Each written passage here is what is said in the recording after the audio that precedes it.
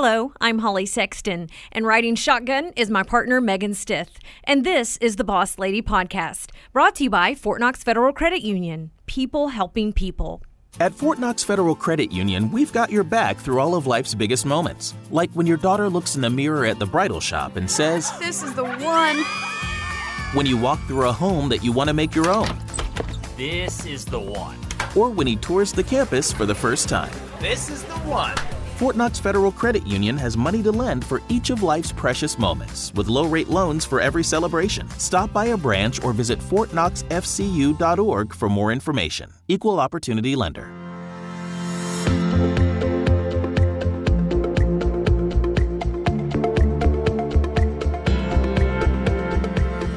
On this episode of the Boss Lady Podcast, we talk about women in politics, what it takes to run, educate yourself, raise funds, and get the job done. We talked with Dr. Danielle Lovell at her kitchen table with her partner, her daughter, and her campaign go-getter, Abigail. I hope you enjoy it.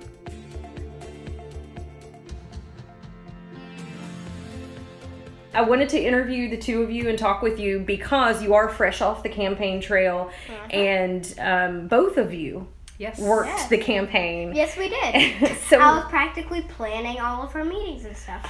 Oh, That's really? a big job because she had a lot of meetings. Yeah, so I was like going into my notebooks. I actually have a private one for just planning for her campaign, and I just went in there and said this. Okay, it's the night before that. Better start planning. What's for dinner? So you were helping like at home. Yes, very much so. And did you go door to door? Yes, I did in the 100-degree weather. Oh my gosh, yeah. So when did your campaign start? So we started thinking about doing this the beginning of January 2018.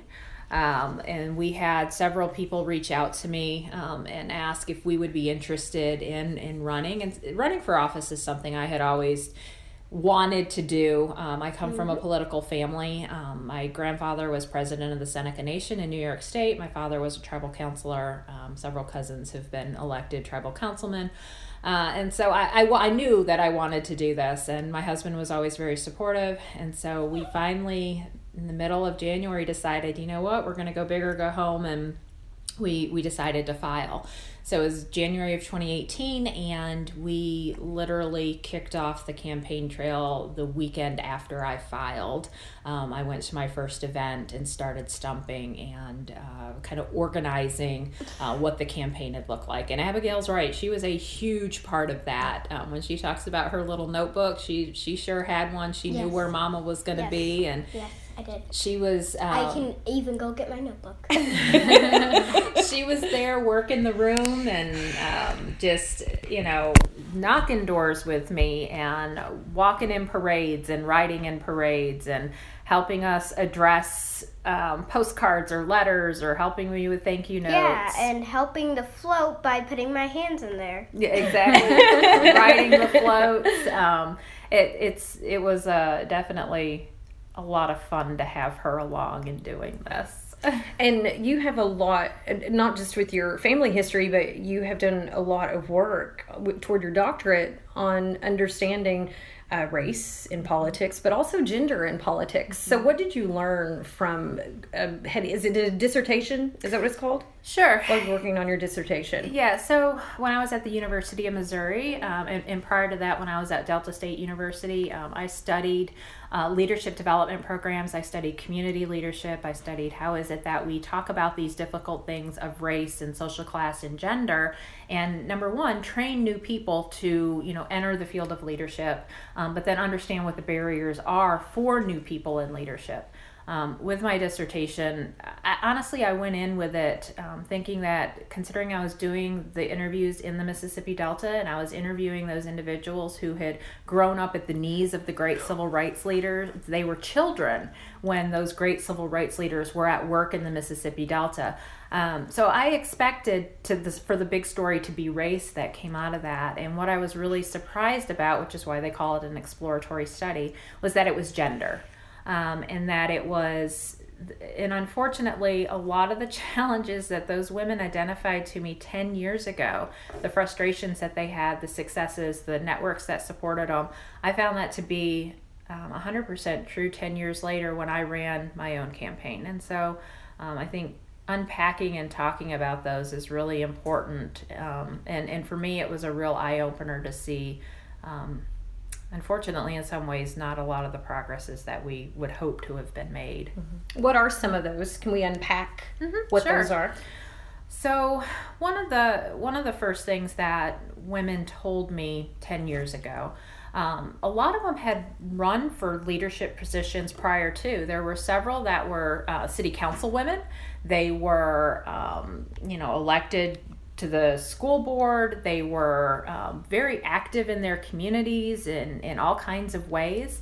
And that seemed to be okay. It was okay for them to be in those positions. And so for myself, for the last 10 years, I've worked in our community. I have a doctoral degree. I'm Dr. Lovell is what they call me. I've done the research, and I've done, I'm an expert in a lot of these areas, and I have a body of published work that kind of backs that up. And what they found and what I found was that for women, we just have to work harder to prove that we're capable and that we have the expertise to do whatever elected leadership position it is. For them, it was mayor.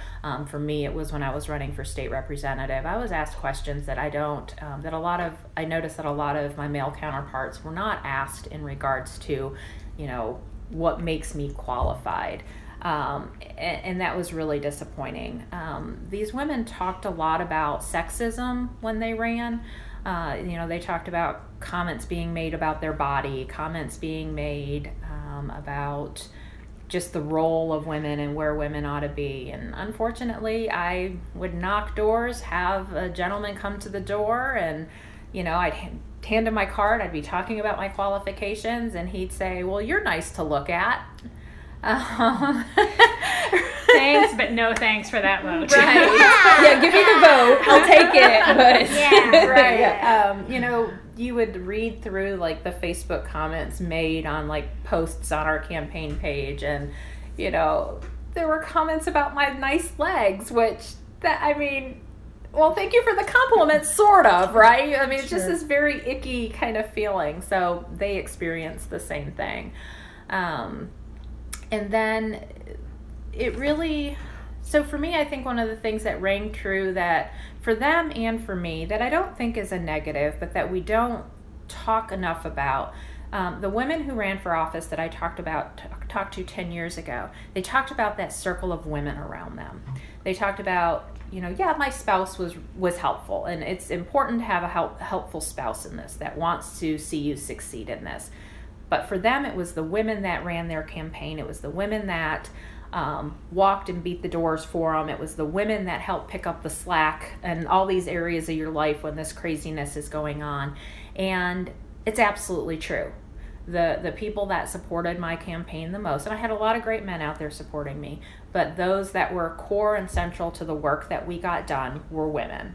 And it was amazing what a group of women that prior to this election experience, we didn't really know each other very well. But when we came out of this on November 6th, we were a core group. They were my circle. They were my tribe, whatever you want to call them. You can't imagine your life without them in that quick of a space. And Abigail knows that too, because she knows and loves those women.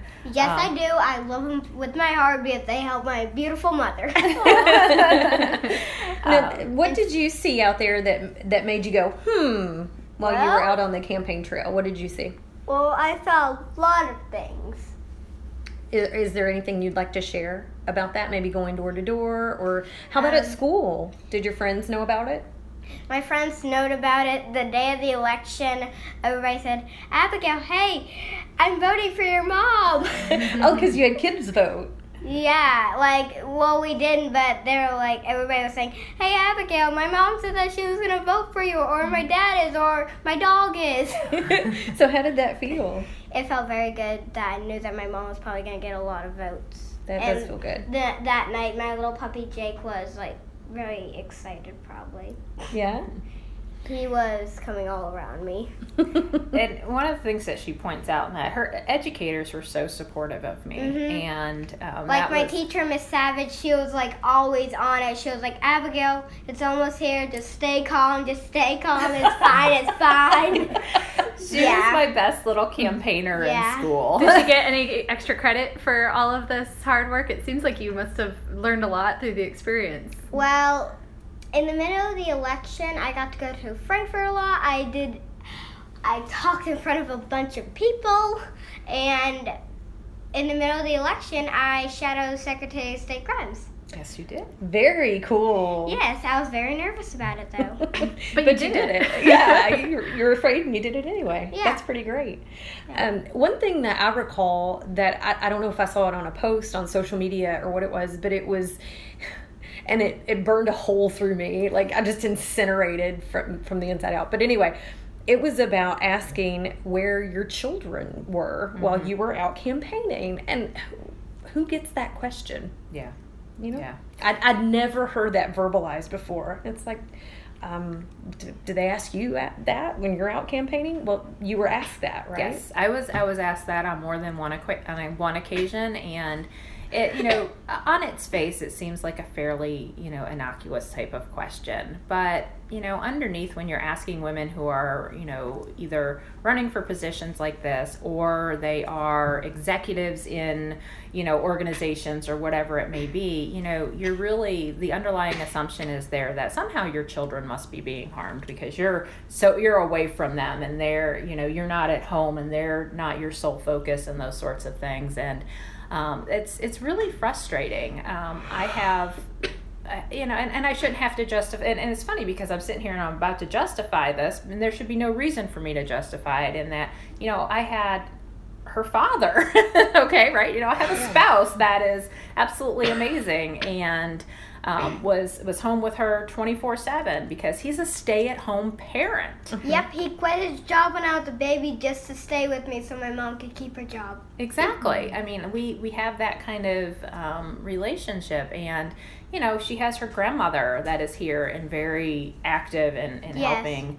She is. She sometimes even takes me out to the bus stop if it's raining. Yes. And she was just very helpful with this whole thing. She went to a lot of meetings with us. She helped out. She was amazing with this whole thing. She was. And so was my dad, because my dad was all the time going like, "You can do this, Danielle! You're amazing! You can do it!" And isn't that wonderful? That's the way it should be. It should be. Yeah. And at Boss Lady Coaching, we have a philosophy about our friends being supportive, our male friends, and it's called he for she. And we don't have to have that to do great things, but it really does make a difference. It does. And Megan has sons, and I have a son and two stepsons, and we're just surrounded by dudes. And so it really is helpful, not just for us to have their support, but for other people to see them supporting us in our ventures, and not just with childcare and that type of thing, but also being out there and being vocal and saying, look, exactly, look what they're doing. Yeah. And I absolutely love that. So I'm thankful that you have that, and she has that example in her life. It's just unfortunate, though, that that question follows us on the campaign trail of because it is a lot of work, and I was gone from home a lot, and there were a lot of times that I couldn't take her with me, and there were times that mom guilt was there. I'm not even gonna lie. I mean, I'm a sociologist. I study these sorts of things, and and I fully believe we ought to be out there doing all these things, but there's all of this societal guilt tied up in that we're kind of conditioned into. And so, I felt it. I felt it when I was missing bedtime 2 or 3 nights a week because I wasn't there, or I wasn't the one cooking her dinner, or whatever it may be. Yeah, like sometimes I couldn't even fall asleep at night because I didn't see her. Like sometimes when I have sleepovers and I cannot see her, I won't even fall asleep for the whole night. Like I had a recent one. I couldn't fall asleep because she was at something. And it was the same at the campaign. She came home at like midnight, and I couldn't even sleep until midnight when I saw her. Because you missed her? Yeah, like I didn't even get anything. Like my dad was like, okay, I'm going to play my video game. My Nana went to sleep early, and so I didn't really get any love. And No, I know how you feel. When you really love somebody and you care about somebody, you want to be around them. So I think mom guilt aside, just like clean house guilt. Right.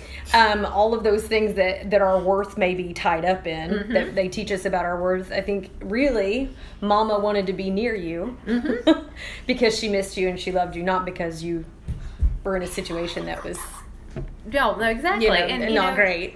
Yeah, she, I knew people were here for her. I knew that my mom was here. I knew my dad was here. I knew she wasn't suffering in any kind of way, or her dad was here. But it still crosses your mind. But I wouldn't change a thing. So how did you, because I think that's something that a lot of women, as they're thinking about running for office or pursuing leadership positions or going for a promotion, these are the things that they're debating about in their own heads. So how did you keep pushing yourself for such a this is a long-term commitment. It wasn't something that you could just, hunker down and get through 6 weeks of craziness. So what were some ways that you knew this was going to be tough but kept yourself moving forward to achieve your goal? It goes back to looking at my daughter. There are things that I want for her as she's growing up in our communities, in our public schools, in the decisions she's able to make that I want to see for her. And that just keeps me going. That kept me going a lot. That kept me going. And the commitment that I never do something unless I'm in it full force on, Yeah, we know go the big feeling. Go big or go home. So we knew it was going to be a lot of time. And that internal faith that you have and that strength that you're going to accomplish something, a lot of mental visioning that might sound like really, really weird or whatever, but envisioning myself at the end of the process, envisioning myself at the end saying, I want to make sure that I know that I've done everything I can possibly do, so at the end, no matter the outcome, I know I did all I could. That kept me going.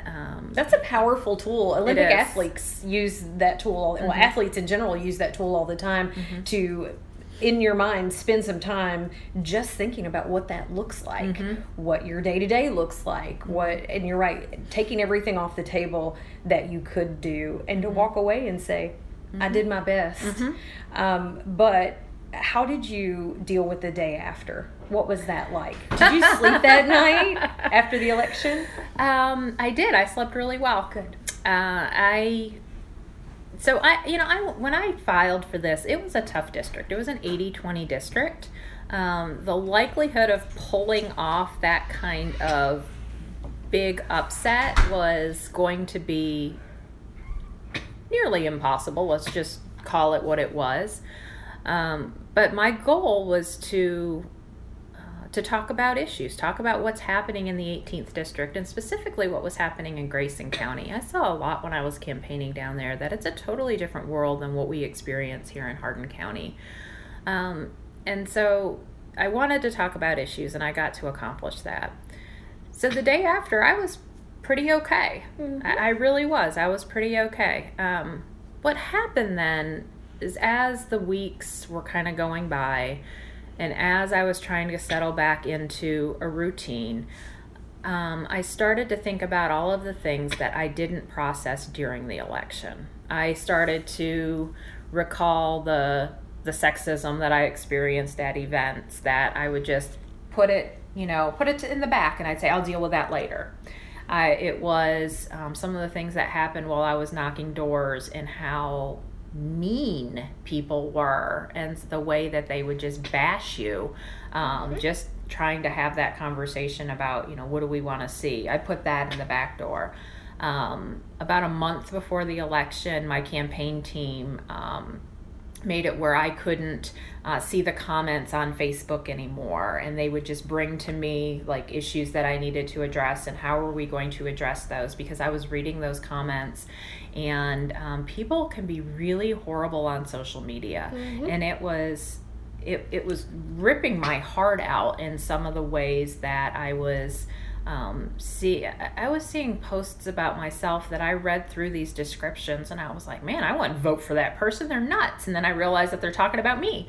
I didn't recognize. So you felt really misunderstood. Yeah, I didn't recognize the caricature that had been built about me, and in the way that people are saying, well, that's just politics.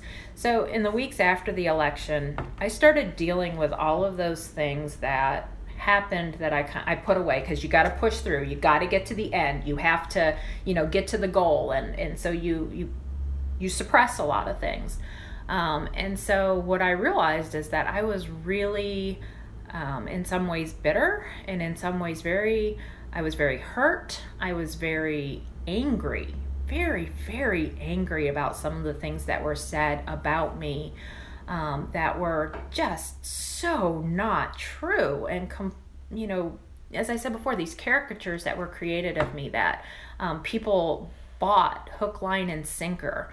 And so I started really processing that over the last couple of months. And I keep telling people this and kind of teasing about it and saying, I'm only doing work right now that heals my soul.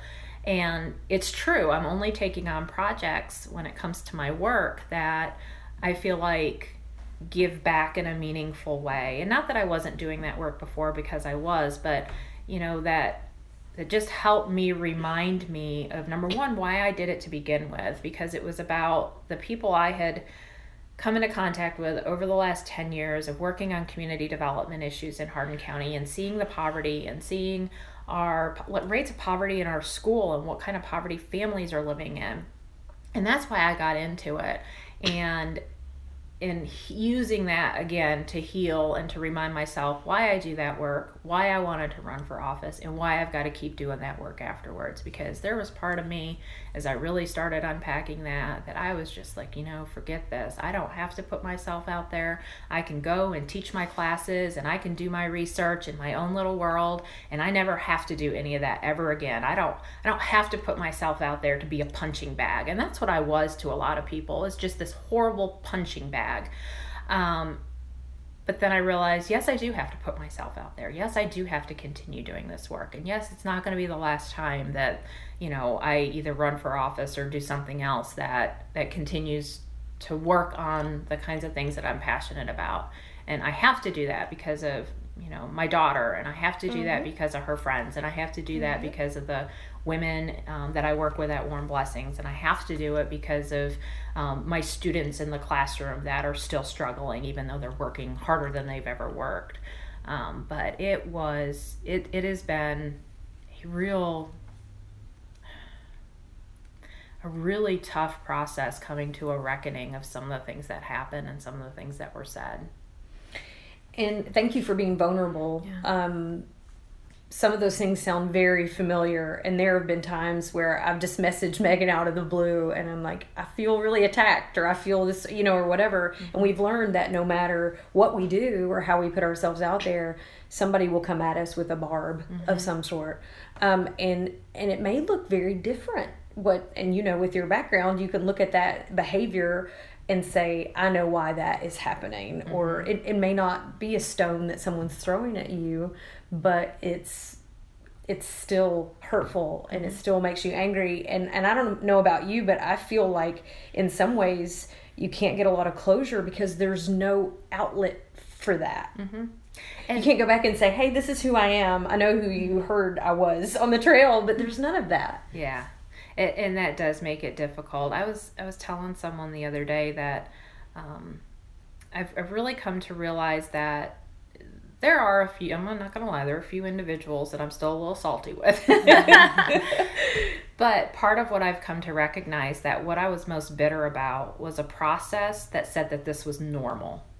A process that said it was normal to so viciously attack someone running for office. Mm-hmm. A process that said it was normal, that it's okay to totally degrade someone online. A process that said it was, well, that's just politics.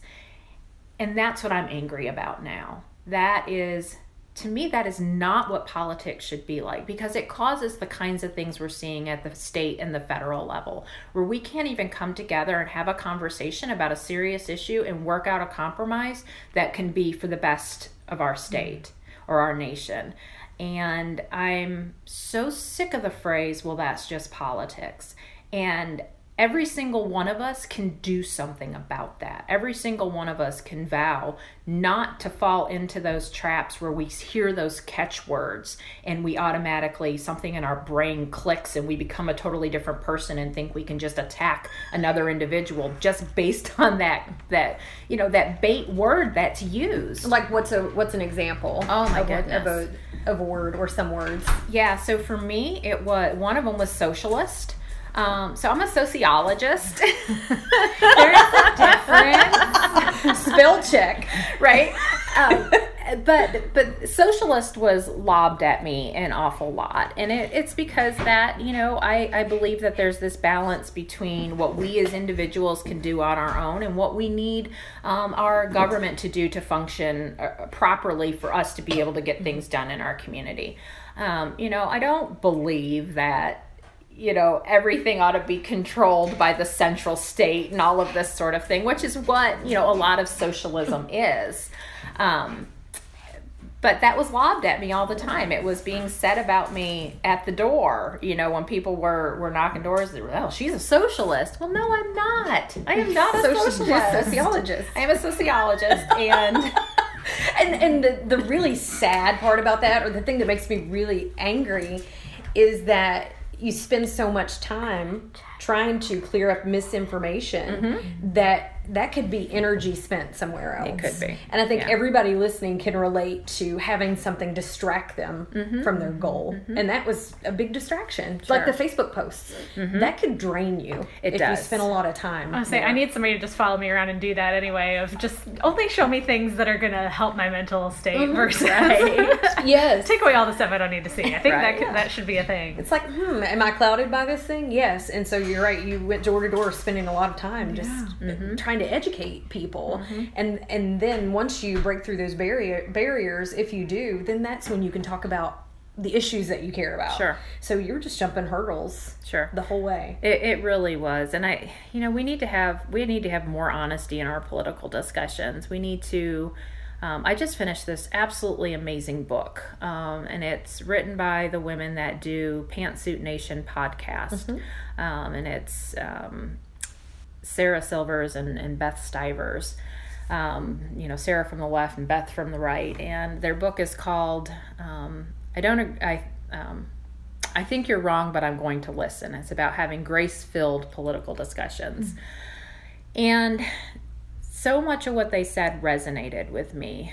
This idea, and some of it slapped my hand quite a bit in the way that I even engage in political conversations. But a lot of it just kind of was this soothing piece to my soul when we talked about all of us being at the table with a similar set of facts that we can then work from, right? And so both of them really digging in and listening to different perspectives on how to solve social issues, and then, coming to the table with that same information and talk about it from there. Things like, you're my neighbor, and it's about love. We were told to love thy neighbor, right? And one of my mentors says this all the time. It's not love the neighbor that you want. It's not love the neighbor that you agree with the most. It's not love the neighbor that, is your best friend. It's love thy neighbor. Period. And we forget that. It was people in my community that I love, that were saying horrible things about me. But I have to love my neighbor. And I think reading that book was helping me also to kind of get past some of that. But it was an amazing book. I recommend it to anyone that wants to think about how do we have more healthy conversations about how we move forward in our communities, because we can do it. We can do it, but it is tempting to just not do it. I think it's easier. Well, it's definitely easier, but also like for my blood pressure, I'm like, or I look at a person or a situation and I'm like, this is not worth my energy. And there are times when that happens, but more often than not, if we can learn those tools, we can employ those to have those difficult conversations, and hopefully open up some dialogue. And the whole listening with grace thing. I don't agree with you, or I already know where I stand on that, but I respect you and I'll listen. Well, it's just so scary to me, though, and I appreciate you being so candid and, sharing the highs and lows of this experience, is because if we can't get a handle on the way we treat each other, where is this going to leave us in terms of people that are willing to take on this kind of challenge? Because I just applaud, and this is where I don't care what side of the aisle you're on, but anymore it's like, if you're willing to put your name on a ballot, I have utmost respect for you, because it almost makes you wonder, who would put yourself through this? What lengths do you have to go to just to offer up your perspective as part of the solution, and to take on being a target like that? And my concern is that it's going to ultimately deter the right people from stepping forward and trying to make that happen. Preach. Yes. The people you want in office. Yeah, I think the people I don't we need that want. in my life. It's this kind of like vicious cycle of like, the more rabid we get, the more it deters people that might really have something to offer, but that aren't willing to put their kids through this or put their family through this. Because I'm guessing this had to be really hard on not just you, but the people who love you, and to not feel like they could fight back on your behalf. And have that self-righteous anger. My mother, I walked in one night and she was just in absolute tears, and it was one of the op-eds that was written about me in the News Enterprise, and she was heartbroken, and she was angry, and she was crying, and she didn't have that outlet of anyone that she could really say, that's not my daughter that you're tearing down. And that was really difficult. It was really, really hard to see, because no one makes my mama cry, Yeah. And you just want to you want to lash out at someone, but you can't, because then that gives more ammunition and that sort of thing. It was very hard for my husband. We've been together 20 years, and he knows that when I do something, we're going in and it's full on. And I don't think he expected to have so many moments where he was so angry with what he was seeing me go through and what we were going through as a family. I would do this all over again. And I want people to recognize that. I would do this all over again, because it's worth it. And even with the challenges, and even with, the things I feel like I'm trying to heal from now, and even with all of it, as women, we have to put ourselves out there, and we have to get ourselves at the table, because there are too many things that we understand in a way that, I'm sorry, men are just not going to get as much as we do. We have to have diversity of thought at the table. That's when our best ideas come out, is when we have all kinds of different backgrounds and perspectives and ideas. That's how we generate the best ideas. That's how we generate the best solutions. And so, yeah, this was hard. And you ought to know going into it, it's hard, but it was worth every bit of it. And I can, even as I'm, like I said, healing, I can say that without any doubt in my mind that I would do this over again in a heartbeat. For someone listening, and for you being so vulnerable with us, and I thank you again for that gift, what can they arm themselves with? I know you went to Emerge training. What do you recommend to prepare for battle? Because it sounds like we're discouraging people from following this path, but that's really what we want. We want you to know going into what do they need to know. Yeah. Well, give you the tools that you need to get ready. What tools do they need? Sure. You really need to go through a candidate training program, whether it's Emerge on the left, or there are wonderful programs on the right. There are independent programs. Running for office is unlike anything I've ever done organizationally. So I'm a community organizer. It's what I do. It's what I was trained in. I'm a community developer. So there are a lot of things that were natural to me about running for office, but there are pieces of running for office that if you haven't been through a training, you don't know how to start. So fundraising was a terrifying prospect for me. Yeah. The fact that Megan does this for a living is beyond She's me. badass. And God she's sent me on a super mission. good at it. No. Yeah, like, I keep trying to find my way out, and he keeps telling me to do it. So it's a fine thing. Like, this is your gift, and you're like, I don't want it. I want to just get this easier, please. I have prayed for that before, but hey. You go and ask people for millions of dollars, and I was like, hey, can I have $10 towards my campaign? And I was feeling guilty. Those $10 asks, though, can be so intimidating sometimes. I mean, it's a vulnerable thing, whether you're asking somebody for $10 or $1,000. I mean, you're asking them to believe in you, and especially political fundraising where, you can't necessarily put somebody's name on the wing of a building. It's a tough. That's got to be the most personal ask you can make. It's true. It is. It's scary. And then, you're picking up the phone every day. I mean, I'm not kidding. Every day I had what I called call time. And it was just picking up the phone, cold calling people from my past, my present, people. That terrifies me. Like, being on the phone, no thank you. I know. Like, I would rather do anything not to make phone calls all day. So you win that one. Yeah, for an hour. Hey, this is Danielle. I know we haven't talked in a while. You've seen on Facebook I'm running for office. Can you help support me with $25? And most of the time, like, yeah, and they might send me a little bit more, which is fantastic. But yeah, I mean, fundraising, you've got to learn how to do that.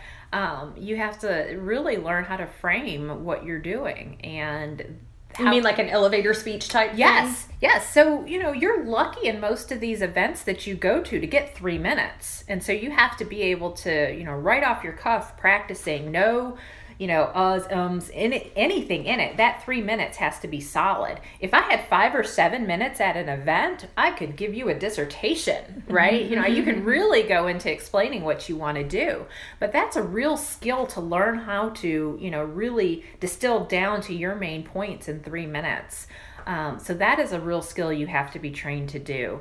I would also say there is so much about running for office now that is social media driven, that if you don't have a digital strategy, then you really are behind on how to compete in 2019.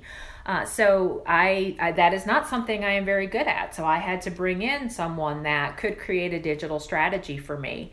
And these are all things you just don't think about. You don't consider that that's all part of running for office. We did 135 events over from February until November. Having someone that can help keep you organized in that way, and being able to really write about issues in a concise way that people can grapple with. I'm an academic. I like big words, and I'm really flowery and really wordy. I had to bring in someone like Lisa Ferguson, a dear friend of mine who has been in public relations for years.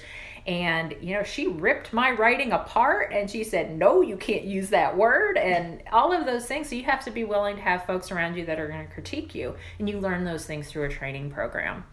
I can't say that enough. So that's some of the first things. And you just got to have confidence in yourself. Do not be scared. You have something to say, you have something of value to offer, and don't let anyone tell you different. And so that confidence piece, even when it feels like the world's coming down around you in this, it didn't matter, because you know what? I knew I was speaking for people that oftentimes didn't have a voice. And so you got to have that inner core of what's going to keep you motivated in the hard times. So that's just a couple of things I would say are really important to get yourself ready. It's interesting that you brought up motivation, because we know that motivation doesn't last. We know in day-to-day life it's habits. That's what really works in the long term. In an election, how do you get beyond motivation? How do you do that? Yeah, and it's right. It's habits. So one of the things that I do really well, just by the nature of my job, I don't have set office hours. I have set times I have to show up to teach and all of that. But you really have to be good at self-discipline to being able to get things done. Maybe time management. Like you said, you had the phone time, call time. I am a scheduler. I am a list maker and a scheduler like you wouldn't believe. And so I write down if I'm like this morning, and this is just this is so ridiculous, but I knew I was going to spend between 10 and 12 cleaning my house. So it goes on the calendar, and I block that time out. When I was running for office, if I needed to make emails about the campaign, I would block out whether it was 30 minutes, whether it was an hour. And then you have to stick to that. And that is a challenge. If you have a problem with time management and you have a problem with scheduling and that sort of thing, it's always going to feel like you're flying by the seat of your pants, but it's going to feel that much more unmanageable when you don't really schedule yourself. So that would be something to think about.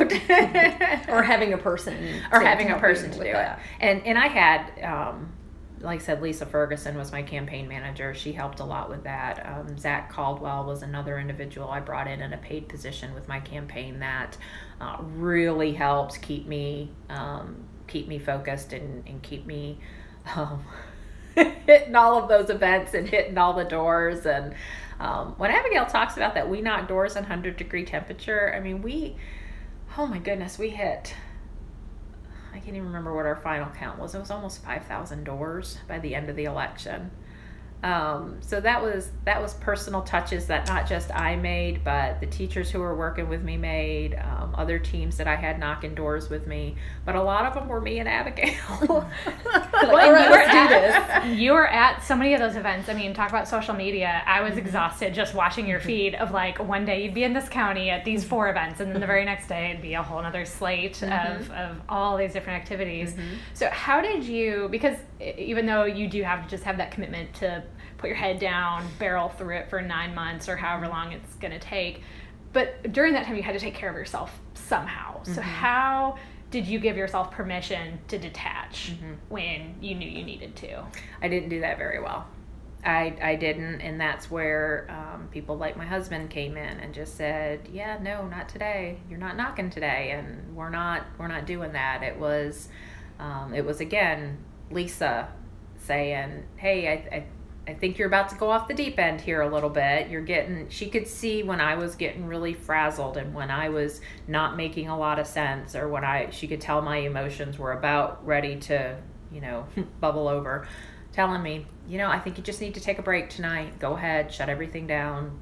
Don't worry about it. I've got it. I'm going to write these 3 areas up and I'll get them to you tomorrow." So a squad. Yeah, absolutely. And then I had people like Julia Springsteen, who was doing this with me, who was running for office herself while I was running for office. And when you have other women around you that are doing that kind of thing at the same time as you, that really became my stress relief as well. It's just sitting down with her and just comparing notes and, comparing challenges and, come on, we can do it, and pushing each other. I just did not manage that well. And I'm working on that now. I'm trying really hard to protect some of my time and my space and say no to things. Like, you guys are posting what's your brave thing that you did on Friday.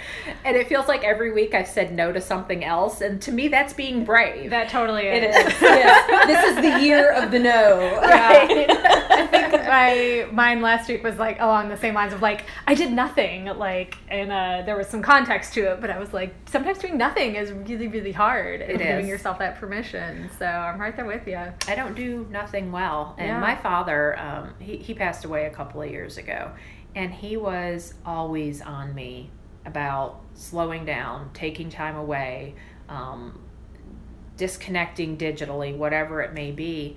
And he was that person for me when I was doing my dissertation and when I was, getting my PhD. And that was another very stressful time that I didn't deal with it very well. And he always was that reminder. And so I oftentimes heard him in the back of my head, or something had happened and it would remind me of something that Dad would tell me. And so it was always a good reminder for me that was his complaint for me, that I never knew how to slow down. And my family was really wonderful that way too. So. Do you think your dad's proud of you? Oh my goodness, definitely. I would have loved anything for him to have been here to see this, because this would have been right up his alley. That year would have been, he would have been here in a heartbeat. And I'm so lucky because, his brother and sister and all of my cousins are so close to me, and they're absolutely amazing. And they were calling and texting that night and, giving me jokes about Indian politics, things we couldn't do in this kind of political system, but, are funny to us when we think about it. And I know he absolutely would have been just so proud and excited that we did this. And it sounds like he made many opportunities for you growing up as a male influence, a great male influence in your life, to say you can do this. And we need dads like that everywhere. Yeah. I'm really fortunate. I had, I didn't grow up in a very easy space. So, I experienced a lot of poverty growing up, and those sorts of things. And that shapes you in a way that gives you a certain amount of grit anyways. But my parents, my mom and my dad both, they always, I was the first person in my family to graduate from college. It was expected of me, even though I was going to be the first. And having that as a child was really important. No matter how, we had some times that were really not rosy. They were really, really tough. But I never questioned the love my parents had for me during those difficult times, and that they wanted the best for me. And that's always important to remember. Absolutely. Yeah, it's interesting to think about all the things that you had to overcome through this journey, and it makes so much sense now that you talk about your background, and I'm seeing that, the doctor, the so many things you've accomplished. And if you hadn't overcome those obstacles along the way, would you have been able to get through the year you just endured? I don't know, but I think it breeds confidence. Yeah, in yourself. You're like, okay, what doesn't kill you makes you blonder. One of my girlfriends, she's a mom of 4, and she's running her own empire. And she said that she got her hair done, and she's like, "What doesn't kill you makes you blonder." And she said, I'm going to be white. That's just how I end up. But her point was, every time I go through something, I have more confidence in myself. Yeah. And I come out the other end, and I'm like, okay, I can handle it. I can do it. And Absolutely. That's getting to that point where women can be unstoppable, because it doesn't mean we're successful 100% of the time, but it means that we're not going to stop. I mean, like, that's kind of why we're here. Like, I don't know about you guys, but like, that's my dream, is not women who are perfect, but women who are resilient. And when I think of you, Danielle, I mean, resilience is, and a fighter, gosh, those are words that come to mind, that whatever other titles you run for or hold, I think those are probably the most important. I tell you, that is one thing as women, we are so hard on ourselves. And one of the things I want Abigail to understand is that it's okay to make mistakes. It is okay to fail. That when things are going perfectly, or you've never had a problem, it may not be because you're living a charmed life. It may be because you're not pushing your boundaries. You're not trying. You're not, really grabbing everything you can in this lifetime. And I want that for her. I want that for all little girls. I don't want them, gosh, we watched the documentary with Ruth Bader Ginsburg, and she was seated at a table as one of the only women to be entered into law school that year, and had the dean ask her, "Why do you think you deserve that seat over a man?" Okay? I mean, I want our little girls to grow up and be okay with not just success, but failure and growth, and not being perfect, and that it's okay we're not perfect, and achieving in their own right, and not being, she's the first in this area. We have so many firsts we haven't broken yet, and I just want to see these little girls break those barriers and be those firsts. And that's an excellent point. And when someone asks me, why are you having an all-girls event? Or why is it just Women's History Month? And I was like, well, when we have more CEOs, or we have 50-50 when it comes to CEOs of Fortune 500 companies, then we'll stop having events. That's not true. We'll keep having events. But it's still 1 month out of 12. I don't think we should quit just yet. Exactly. I don't know about the math on that, but it's not 50%, so I think we got a ways to go. I kind of feel petulant, though, because I'm like, duh. But then, when it's a legitimate question, why are you still doing these things? You have equality.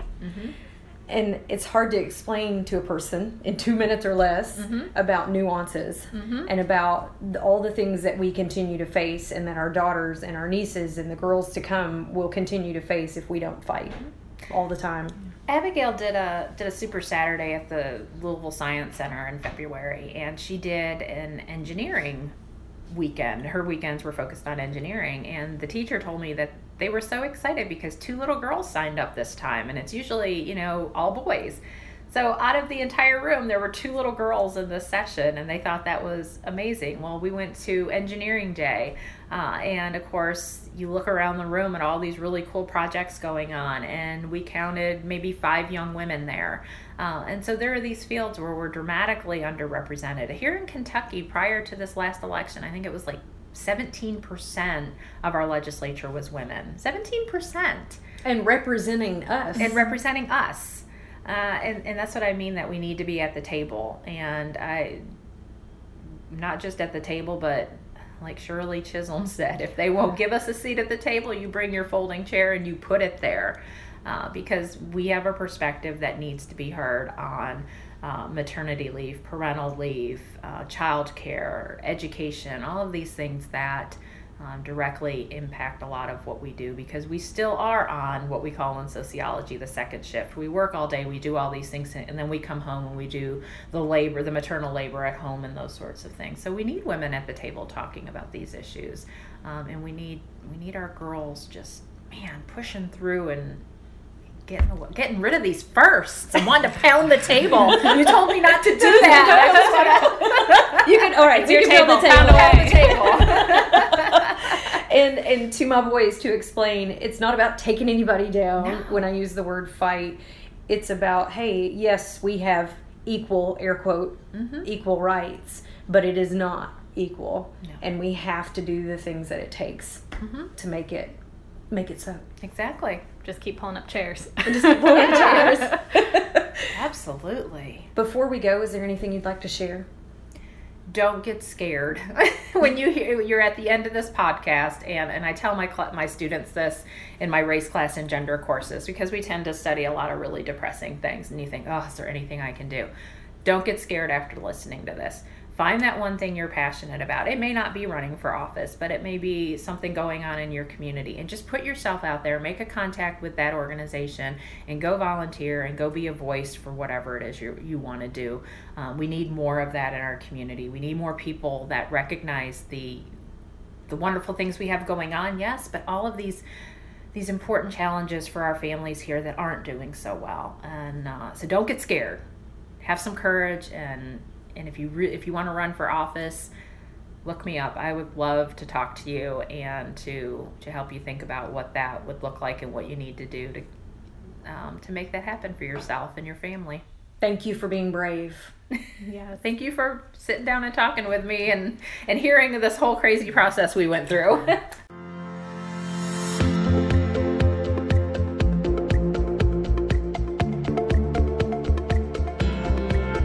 Thank you for listening to the Boss Lady Podcast, brought to you by Fort Knox Federal Credit Union. People helping people. Check them out at fortknoxfcu.org. And if you like this podcast, share it. It's easy. We're also at BeTheBossCoaching.com. The content in this podcast is the property of Megan Stith and Holly Sexton and podcast guests. Copyright 2019, all rights reserved. See you next time.